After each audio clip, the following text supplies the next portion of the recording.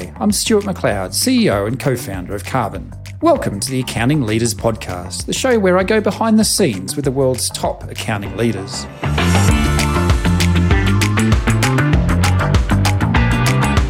I'd love to kick off and ask how you got into, VC. Was that after college and everything? Was that always your path, or, did you fall into it, or did it find you? How did all that what was the early career of Dave One? Gosh, no, not at all. I went to college thinking I wanted to be a marine biologist. Oh, wow. I was a big John Steinbeck fan, and Ed Ricketts was kind of my hero. And so I went to college wanting to be a marine biologist and came across a guy named Terry Burnham, who was a PhD student in economics, actually had been in the Army, had started a biotech company, and worked as an investment banker. This guy was like my hero and was a good athlete. He used to come to my rugby games. It was like just really took me under his wing. And so that kind of got me on the business path. And I would say, like, compared to people today, I was incredibly naive about what business was and what the different possibilities were. I was really fortunate to go, my first job out of college, go to a management consulting firm called Bain in San Francisco. And actually, this is not only an incredible professional experience, but also an amazing personal experience. I think half of our wedding party, my wife also was, half of our wedding party were Bainies. But anyway, so got into business and then actually got into management consulting, did my 2 years there and was actually going to go back to Boston to go to Bain Capital, but decided to get involved in the tech scene and just got roped into startups. Anyway, so the path to venture capital, to answer your question directly, was completely circuitous and random. I was fortunate. I joined, we sold to a company called CMGI, which no longer exists. It was a big company back then. Anyway, so after we sold, pretty soon I realized I didn't want to be part of a big company. And I called up a good friend of mine, Amit Shah, and he told me about this thing called venture capital. And I was like, what's that? And he told me about it. It sounded interesting. And this was 99, and the VC market was going through its first growth phase, and VCs just wanted a warm body, and I was a warm body. And so I was really fortunate to get a job and start investing in 2000, right in time to catch a bunch of falling knives. So it was all quite random story, but it's worked out, and it's been really fun. What were some of those early companies that you sort of got involved with? And looking back, how has the industry changed and evolved? What's the same? What's massively different? Oh, it's all different. So I started investing in 2000. That's right when the first .com hit. And for people who weren't around then, and a lot of people weren't, it was really cute in San Francisco, right? It felt like the world imploded right in San Francisco. So it felt like it was all on us, and it was really quite depressing. So look, I would say that my first tour of duty in venture capital was for about 3 years. I would say half of it was actually working out companies that had failed. I was fortunate to invest in a number of companies, a business called Profit Logic that Oracle bought. I actually didn't invest in VMware, but our firm did, and I got to know Diane Green, and I worked with her a bit there, and a couple other companies that actually went on to some reasonable success. But I think probably the most important part of that experience is seeing what can go wrong and what happens when the music stops, right? Like a lot of the stuff that was happening in 99 probably isn't that different than some parts of 2021. So it was a great experience. I was pretty convinced that during portions of time you couldn't make money investing in tech. And so it was good to see some fear in this degree. But yeah, it was totally different. Back then, like a $5 to $7 million investment was a big deal. Yeah. It was a big deal. Yeah. And so when I ended up going to TCB and investing the checks that we do, like I was quite scared for the first year. I was like, man, there's a lot of money to put in one company. Yeah. But yeah, it's totally different. It's totally different. I feel old, Stuart. You're making me feel like talking like the old days. No. That's wise and experienced, Dave, not old.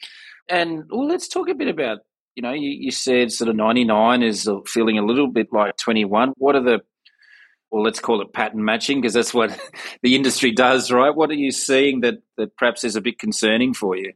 Maybe let me pull it apart in two ways. It's easy to dump on 2021 given what happened in the public markets. I would say it's very different than 99 in the sense that the companies that are in technology are a couple orders of magnitude bigger. Yeah. Their opportunities are much bigger because this market compounds. And their business models potentially are quite a bit stronger, right? If you think about like the old school license and software model in of 20 years ago, versus the consumption model, the bombs up PLG consumption models today, there's no comparison, right? The TAMs are, again, 2 orders of magnitude bigger. The businesses can be that much more profitable, that much higher growth. I would say the things that are similar between 1999 2021 is a little bit of lack of perspective, right? We're on a big sine curve. Certainly we're on a cycle now. The shape of the curve may not be as neat as a sine curve, but we are an ebb and flow cycle, and technology is an aspirational field. So at times the capital markets get ahead of themselves, and at times they pull back, and that's just part of the cycle of things. I think overall the trajectory is upward, and this is the best industry to invest in, the best industry to build a company in.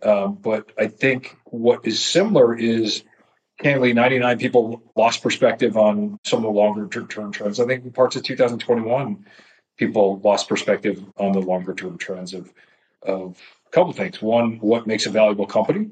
Big TAM, compelling products, efficient distribution, and long-term economic growth, right? Long-term economic growth. And people started growing at all costs. And people thought that valuation levels were the measure of a company, not product success, not commercial success, not industry success. And so I think those things are very similar to 99. But, a little recession and things correct pretty quickly. So I think it's fine. It's just, having seen it a couple of times, or I guess 3 times now, there is a pattern to it, Stuart. Experience counts. And what was your journey to B2B SaaS in particular? What were some of those initial companies that took you down that path, which is, probably the Tidemark specialty now, at least? Yeah. I've been really lucky, Stuart. I've had a number of great founders take chances on me. And I think probably the first deal where a founder said, "Hey, Dave, I want you to be on my board and I want you to lead," which is a big deal as you're a young person going through the ranks. And there's a lot of both internal and external issues and barriers for you to get to that place. Was a guy named Scott Dorsey, was the founder and CEO of ExactTarget. And, he took a chance on me, and that's been incredible. He's still a friend today. He was an investor in Tidemark.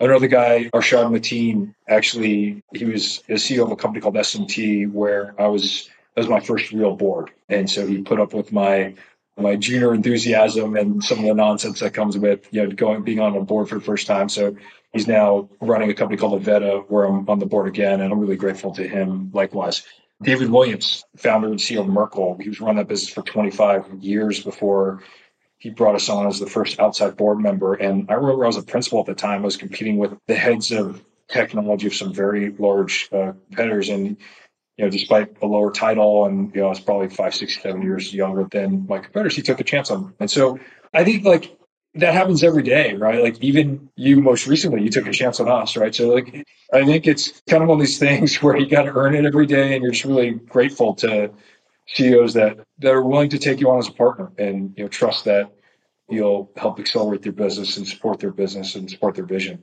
Obviously, venture capital can apply to anywhere in technology in particular. And a lot of, I got to know you pretty well. I can kind of see why, B2B is very Dave one. But tell me, Dave, in your own words, why not consumer? Why not sort of, sexy advertising? Why not, the hims and the hers of the world? Why B2B SaaS? And why boring old accounting? How did we get here?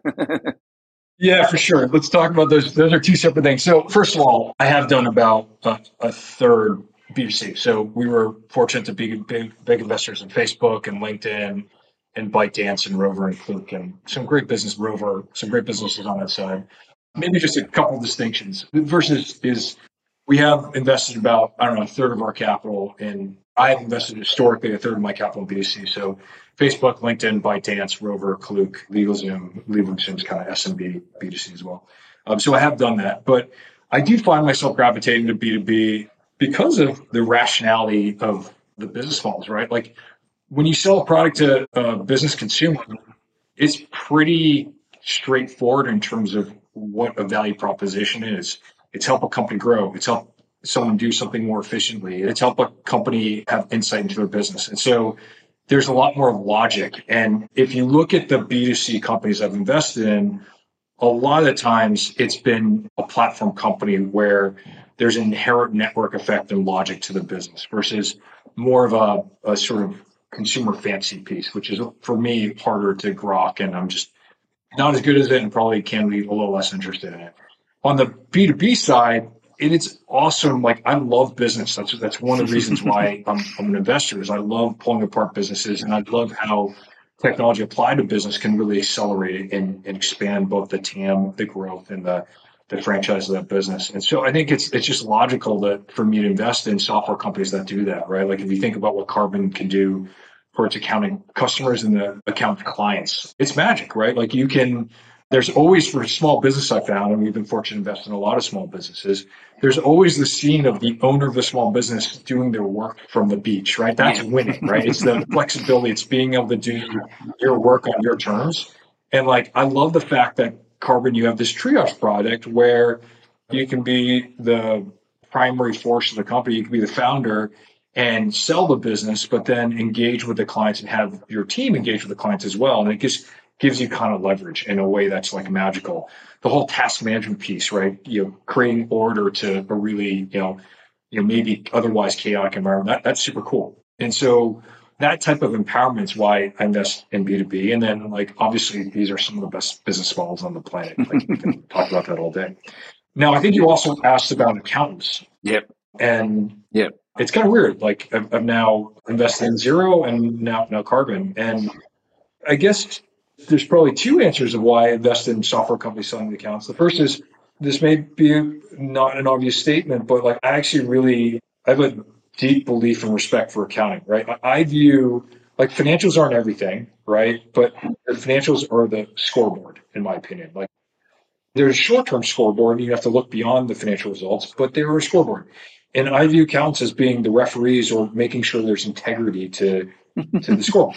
And in how you represent your financials tells you a lot about the business. And again, it comes back to this educational experience where in business school, I happened to take a forensic accounting class from this woman who was lights out. This professor would have been probably the most successful short hedge fund investor out there. She could look at a set of accounting statements and see fraud. She said no fraud. Wow. And so like, I've always had a high degree of respect for accountants. Now, as I've gotten a little bit smarter and have been more experienced about SMB, and we've invested now in over 10 vertical SaaS and SMB companies, I realized the role that accountants play for their clients. And in small business, accountants are the coaches, right? Because they are the scoreboard. And oftentimes, a lot of small businesses are heads down in their business, running their restaurants, running the retail store. They have a intuitive flow of what's going on in their business, but they actually don't have a true thoughtful scoreboard. Accountants can be actually a great advisor to say, this is actually how your business is actually performing. Have you thought about these two or three things that will accelerate or make your business more profitable?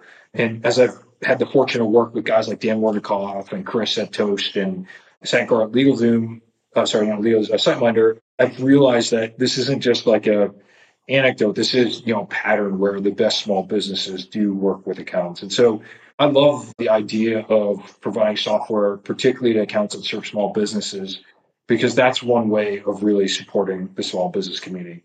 If you like take a step way back and you think about like, why does America work? And I'm probably rambling a little bit here, but like, why does America work? It's social mobility. The two parts to social mobility are education and entrepreneurship. And education's like super expensive. It's become harder and harder for the average family or the immigrant family to access. And so like small business is the lifeblood. And so I love this idea of investing in software companies that serve accountants that serve small business.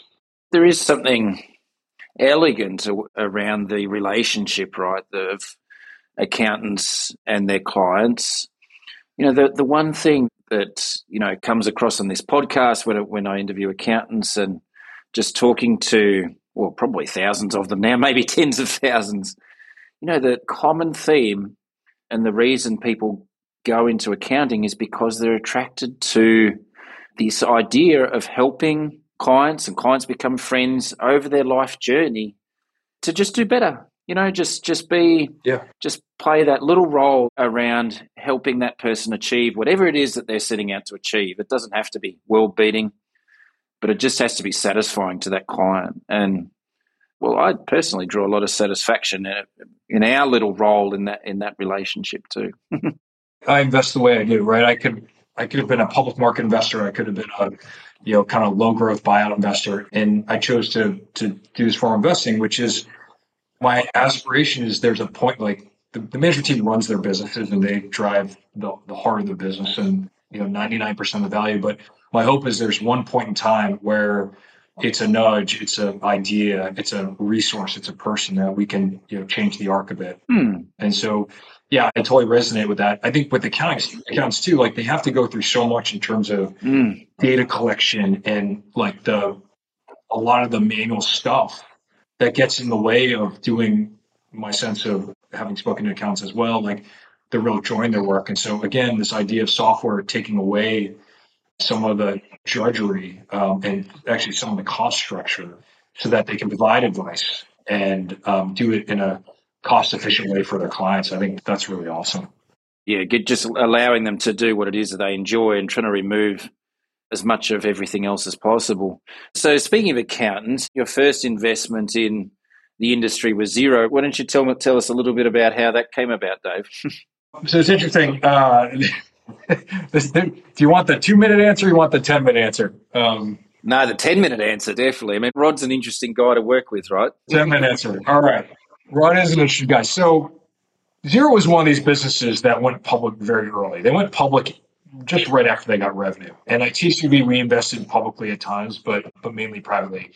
And so in general, I thought of Xero as we're not necessarily going to invest, but gosh, they're doing something really interesting. This was back in the day. This is probably about 15 years ago, maybe 12 to 15 years ago, where the concept of software having great design and being user driven, right? The buyer is the user, and then the user buys on a credit card was a new concept. And Xero, this company out of New Zealand, was them and this other company called SolarWinds, and a couple other companies have SurveyMonkey is a good example of this.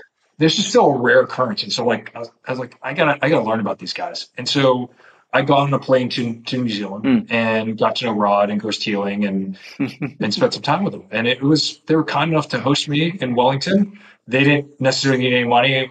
I wasn't planning on investing. It was just ideas, like just the joy of like learning about their company, the joy of them sharing their company. It was like awesome. And so what I came to really respect is for some reason, there's something in the water, and I know New Zealand is different from Australia, so I'm not conflating the two, but there's something about that region, and partly it's too, well, let me get to why I think this is happening in a second, but like there's something about this region where there's a lot of great design-driven, product-led software companies that are expanding global, right? Carbon's a great example of that. I don't think it's the water. I think it's the fact that two things. There wasn't a lot of venture capital at the time, so the Darwin is in effect. The companies that were successful were product led and design oriented and users the buyer, so on and so forth. And the second is that these are relatively smaller markets, and so you need to go global day one. And so I came to really respect this classic company, and so I started going over Australia, invested in SiteMinder,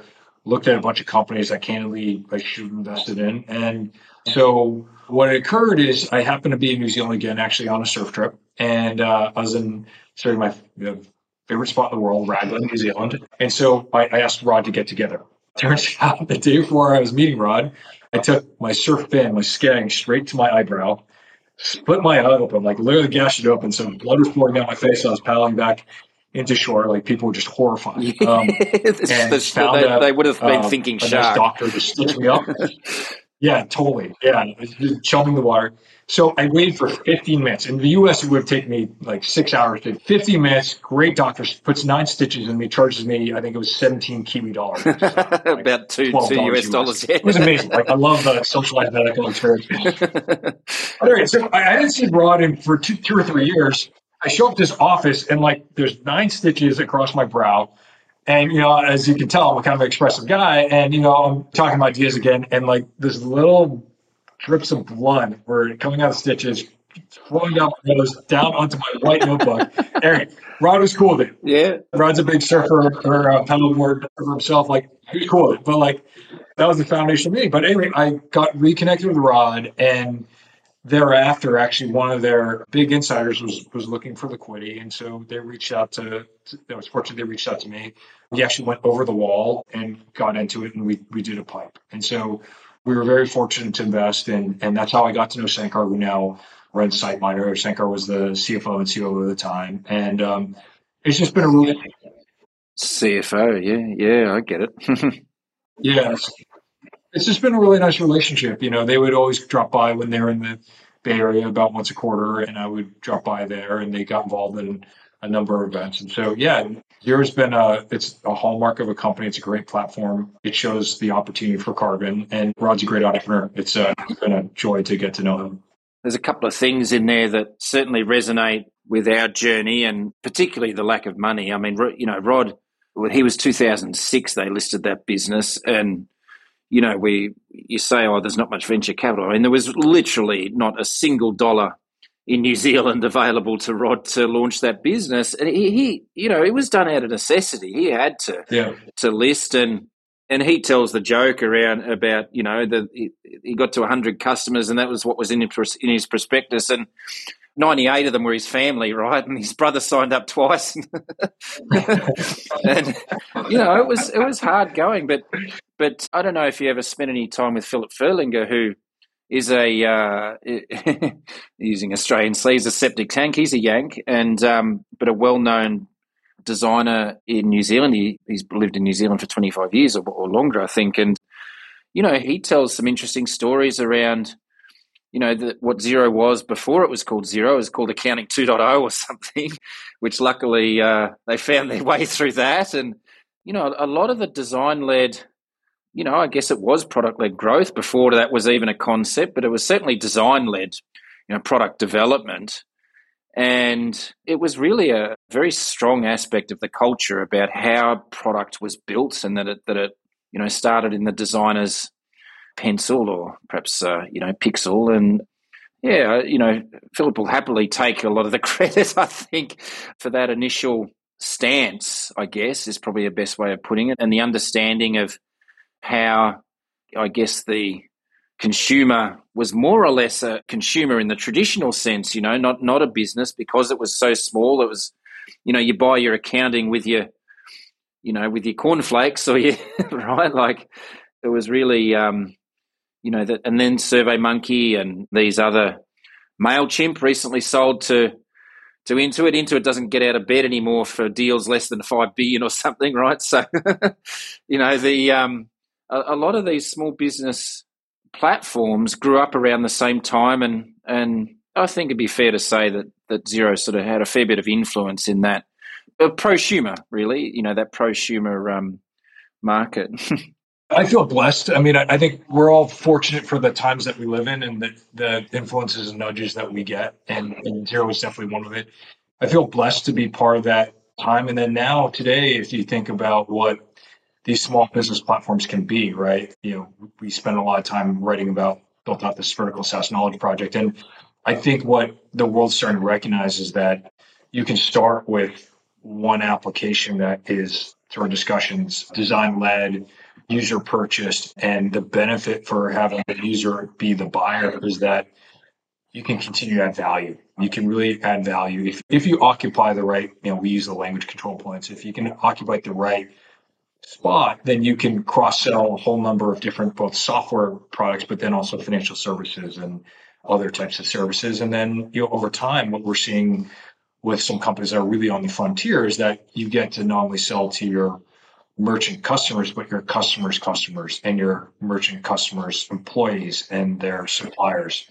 And so, the world hated small business software probably 2 years ago, right? 20 years ago, because customers were too small, they churn a lot, and they won't pay high prices. Now, what we're seeing is actually you can make quite a bit of money by selling to these small businesses and really making their lives easier, help them do well, then benefit monetarily from that. So I think Xero is one of the pioneers, and I'm excited about where this can go, because I think we're still kind of in the middle of it.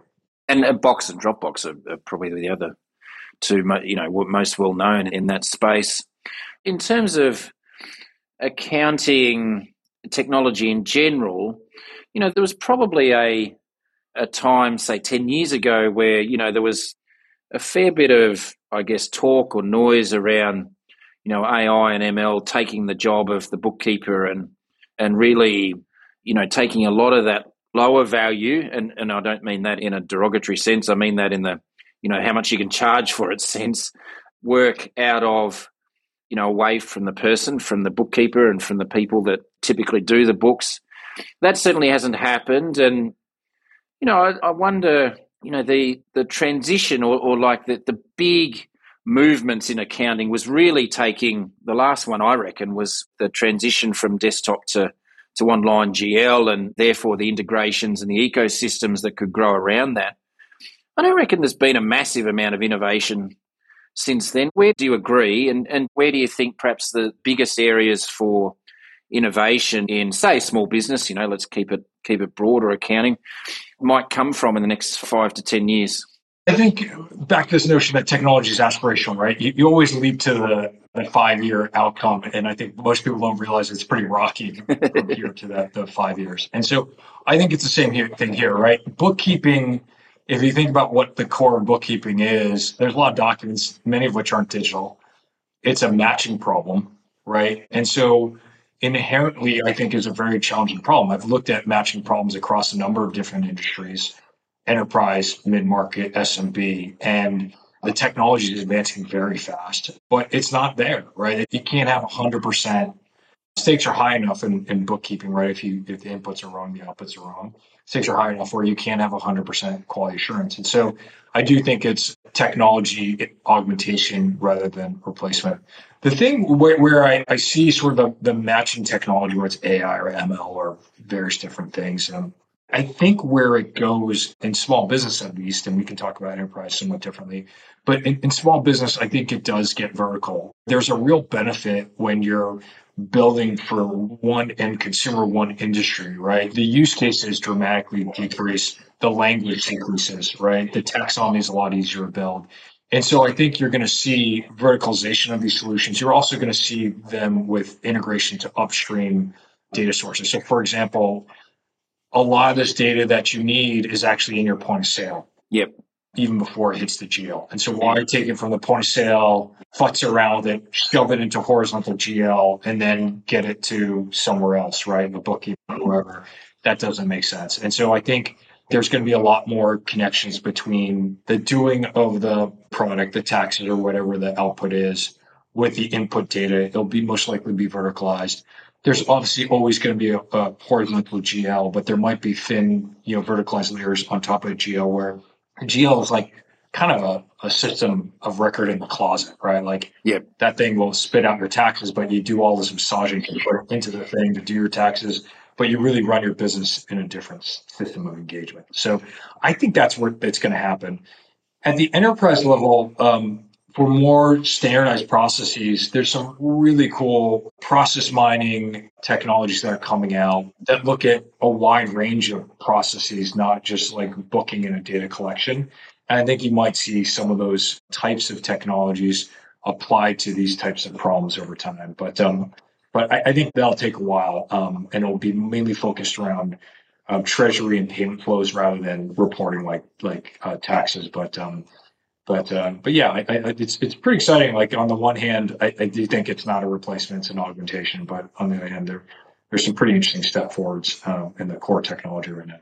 Yeah, and I think COVID has only brought more investment into these vertical SaaS companies and highlighted the importance of the small business economy, and particularly, like the small businesses had a rough time of it through COVID, particularly in hospitality and retail and food and the like. So there is investment coming in. I think there's smart people that are building technologies for these types of businesses, and governments on the whole has kind of been pretty supportive of these industries. I mean, accountants became the distributor of funds during COVID, and then they became therapists and had to do a whole lot of other stuff during their normal day job, right? But yeah, I think you're right. The commoditization of the general ledger has been happening for a while, and this is something that I worry about or think about occasionally as a vertical SaaS builder is like, you can only sort of chop up, your end user so much before you reduce your TAM down to virtually nothing, right? So just the amount of software, the amount of vertical SaaS software gets more competitive over time. I mean, I think in accounting we're kind of a bit lucky because it's so unsexy that, not many people go to YC and go, oh, no, I'm going to build sales tax software for accountants in Tennessee, like it just doesn't happen, right? Yeah. But I think globally, small business software is in a pretty good spot. Yeah, I think that's right. There's real power to it. And, I totally agree with you. Accountants, the end vertical is actually reasonably large, and they're great buyers because they're rational buyers and they're very ROI based. And I think you can provide a lot of automation so you can actually get pretty deep with these markets as well.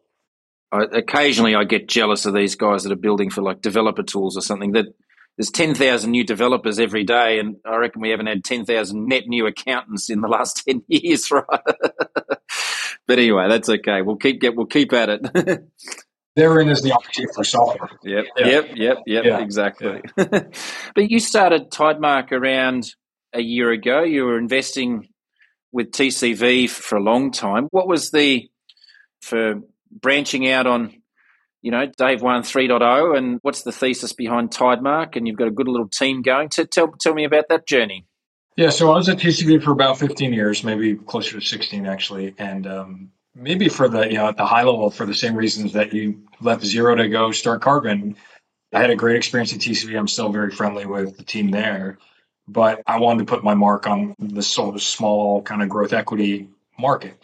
And I think the hallmarks of Tidemark really are there's a couple different lenses to it. There's the organizational model, which is we're focused on getting better as a firm and serving entrepreneurs better, making better investment decisions. We're not focused on getting bigger. Now, our funds might get bigger over time, but that's not the emphasis. You can make a lot of money at our scale, and we're really focused. All of our efforts are about getting better, not bigger. And that's a little different than a lot of growth equity platforms that have just stacked up AUM over time. And where that becomes real is around the strategy around people. We want a small group of very high performing investors and operators. And so what we trade for redundancy and internal competition, which sometimes leads to performance, we get for hopefully commitment and lots of career opportunity. And so that's a little bit of the different formula. There's a whole cultural benefit to that type of approach versus, again, building a larger firm that has a lot of redundancy and internal competition, which does lead to performance at times. And it's a pretty well understood model, and it's been successful, but we've chosen to do something a little differently. The second piece is we feel very strongly that we want to try and contribute to the community. So part of it's our foundation. We have this model where we give 10% of our carry to the foundation that gives to causes that are aligned to areas that invest. And part of it's also providing our thoughts and our perspectives and case studies of success and our network to the community in the form of this vertical SaaS knowledge project around building vertical SaaS company. We have Avanish Sahai, who built out Salesforce's ecosystem. ServiceNow is on the board of HubSpot to do this, as well as Google. He's working at Google most recently before he retired.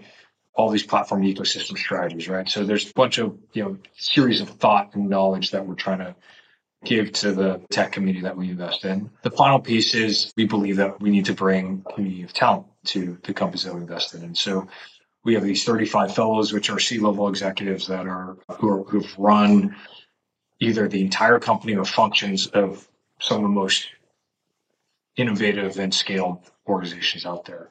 I mentioned a few of them already: Dan Werkoff, Sankar, Chris at Toast, but it's guys like Jonathan Mendenhall, who used to be the CMO of Airbnb, Alex Schultz, the CMO of Facebook, David McJanet, CEO of Hashtag Corp. Like, pretty long list. Actually, Anton Handbrick, who runs Corp Dev and Corp Strat at Intuit. He actually led the MailChimp deal. So the idea is that we got to show up with capital. Hopefully, it can contribute to ideas and pattern matching, as we described. And then we have, it's not us, it's a community of great operators and executives that can serve on boards for us, that can be advisors to our companies, like, the case with some of the folks that are starting to work with Carbon, and be more than just an investment firm. So that's the general thesis. And we're 1 year in, we're getting good product market fit. Like, companies like Carbon are willing to work with us, which is a great sign. But we have a lot to build. And so this is a 10, 20 year journey. And then the team that is here will they'll kick me out at a certain point in time, probably, I don't know, 5, 10 years from now, and they'll take it from here and take it from 10, 20-year journey to 30, 40, 100-year journey, whatever it is. But that's what we're trying to do at Time.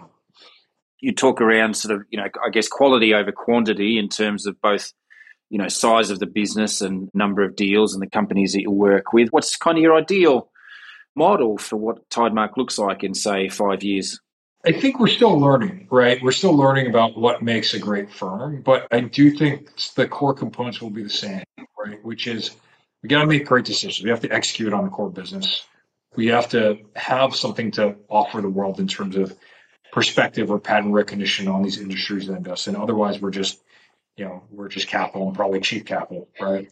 And so I think we'll continue to invest in various different forms of trying to bring that to life, whether it's content, ideas, people. And then I think that as a business can grow, we're not here to just that's not the objective function is to grow as a fund, but I think that naturally grows. And I think the best people are attracted by growth. And so I think we'll grow as a fund.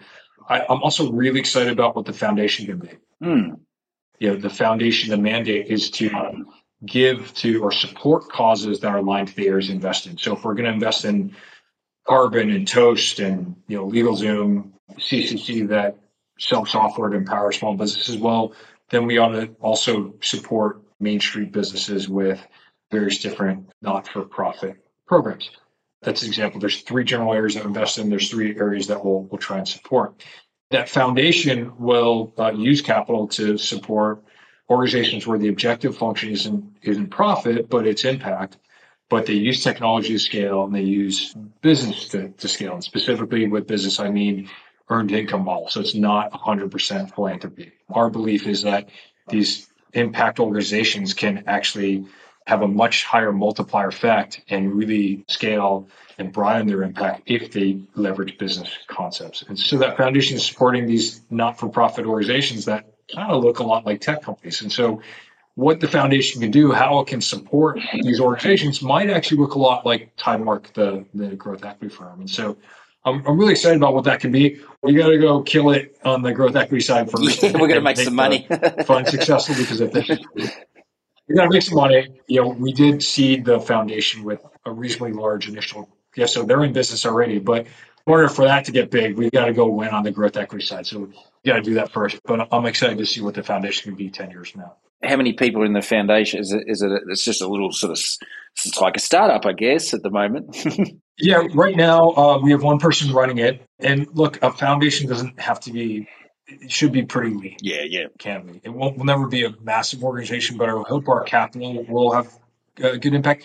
I think that, if you dream a big dream, like the nice part is hopefully if we're successful as a growth equity firm, then other private equity firms might look at this model as a path to success, and we can have people emulate that model, right? Our small, low growth equity fund could hopefully make some of the biggest firms in the world donate 10% of their carry. And look, I think at some point in time, given returns to capital, given the outsized rents that private equity firms have garnered, we will be held to account. Yes, there's definitely, perhaps the tide's starting to turn a little bit maybe, but, the Silicon Valley perception has probably deteriorated over the last couple of years in terms of its, I wouldn't say greed, but the amount that it gives back is probably not as much as it can be. And, San Francisco is probably the prime example of that during COVID, right? It's sort of like turned a bit disastrous in its homelessness and the way that, its restaurants, the vibe of the liveliness of downtown. And, it's just dramatically different to pre-COVID. And there's a lot of work to be done in the technology center of the world to make it a vibrant city again. Yeah, look, I mean, the Valley has had this 2-decade tailwind, and the returns to capital, the returns to intellectual property in the software and internet and tech space have been incredibly high. And it stands to reason that the Valley should probably give back. Other tech centers should give back. That's how it works. The industry has benefited incredibly greatly. And so what we're doing is not a massive scale yet, and maybe never will be. But yeah, that was one of the, you asked why I decided to, go do something new. I mean, again, we got to go win as a growth equity fund first, but then some of these longer term impacts, and not to get too fancy about it, but legacy could be really interesting. Yeah. So I'm excited to see what happens. This will be fun. Yeah, no, definitely. If carbon can help with some return on equity, then we're excited about the impact that we can have down the track. So let's finish off by talking about our relationship and our burgeoning relationship and the thesis that you and the colleagues at Tidemark had around carbon and what do you see in the long term for us and, more broadly, the impact on the accounting and accountants that we can influence? Yeah. I would say those two questions are intrinsically linked. So our framework for vertical SaaS, not to plug it again, but is you need to win the market and occupy what we call the control point. If you do that, you can cross sell a whole bunch of things, and then you can transform the industry by getting your merchant customers and their customers, their employees, their supplier all on one piece of software workflow, and you can do a whole bunch of great things, right? And so when we look at carbon is a natural control point for a number of reasons. First, you manage the most scarce resources, right? You manage people's time, right? You manage their relationship with clients, right? Pretty soon you'll manage their money. Yep. In terms of invoicing. And so you're in the best spot. And we've looked at a lot of accounting software and we chose Carbon because of what your products do for your customers. I think the second piece as a reflection of that is your customer spent a lot of time in your product, right? That engagement is incredibly invaluable because the more engagement you have, the more value you can offer your customers, right? You can really help them. You can help them with those magical moments to get their job done efficiently, to serve their customers, to have their customers thrive because of their input and get through the drudgery much faster, right? So the engagement is super important. The final piece is more nuts and bolts and operational. Like that's what drives winning is on the product side, really strong design. The leading product, the NPS from customers was off the charts, some of the highest NPSs that we've done from a service standpoint, and customers want more. This isn't like, hey, we're going to sell a bunch of products and we're going to merchandise it. No, customers are demanding for things to make their lives easier, to do their work better, faster, cheaper, more effectively, and help their clients. On the sales side, you guys do a great job of really engaging customers in an efficient way and in a way where there's high satisfaction, as I mentioned. And I think there's a lot of room to scale there. And so from a company standpoint, we're really excited to get in this part of the company's inflection point. So that's the here and now. And if we scale, right, if you serve a lot of accountants, then you have a lot of different ways to help your accountants engage with their customers. And by doing that, you can transform the industry, right? If you talk about helping your accountants directly engage with their clients to better understand the financial system without all this manual drudgery that we were talking about around bookkeeping and the extraction of data and information, like that is super interesting, right? You can be an enablement platform for how accountants engage with SMBs and get back to this viewpoint that the best companies work with accountants, the small businesses work with accountants. You can scale it in a meaningful way. So I think that the industry impact can be quite broad. I really appreciate the view, and I don't know if I shared this with you, but Jury, I remember when we spoke last August, and you asked me, how could you deploy? I don't know, it was a lot of money. It was 20, 30, 40, 50 million or something, and I'm like, Dave, I've got no idea. Like we're barely spent that money over the last 7 years, let alone all in one go, right? So, you've really expanded my thinking and given me the confidence and given us the confidence of our capacity and our ability to build software that's meaningful and impactful for the market. And, we've got to make money. We've got to be successful. We get all that. But, the foundation that I think that we built over the last sort of 6-7 years has really enabled us to be able to now grow fast. And, it's a little bit scary sometimes, but going through more than $1 million a month. 2 years ago, we were lucky to go through 10K a month, so it's a big transition for us, and there's speed bumps along the way. But I think we're moving pretty rapidly to a position where we've got great bench depth in our leadership team, and all we need to do is simple and as complex as it is to build on that foundation that we spent sort of that 6-7 years building, but also getting the experience of the 15 years prior in all our various journeys. And I want to really thank you for showing faith in us and giving us the capacity to do this and coming on the journey with us. We really appreciate it. Yeah, look, you guys built an amazing business, and I'm honored to be a small part of the go forward. And the people that you want to give money are people like yourselves that really built a business with very little over the first 7 years and have seen some hard times, right? So you're going to be very careful about how you deploy it. And this next stage, I think, is going to take us all a little bit out of our comfort zone to really push to see what the limits of this business can be. But I think the ceiling's really high here. I think you can build some great products that will help your customers thrive. So I'm really excited for it. Dave Wan of Tidemark, thank you for joining me this morning, my time, this afternoon, your time, on the Accounting Leaders podcast. It's been an absolute pleasure and privilege to spend this hour with you. And, again, we really appreciate you and everybody at the team of Tidemark. Yeah, I appreciate it. All right. Thanks so much, Stuart.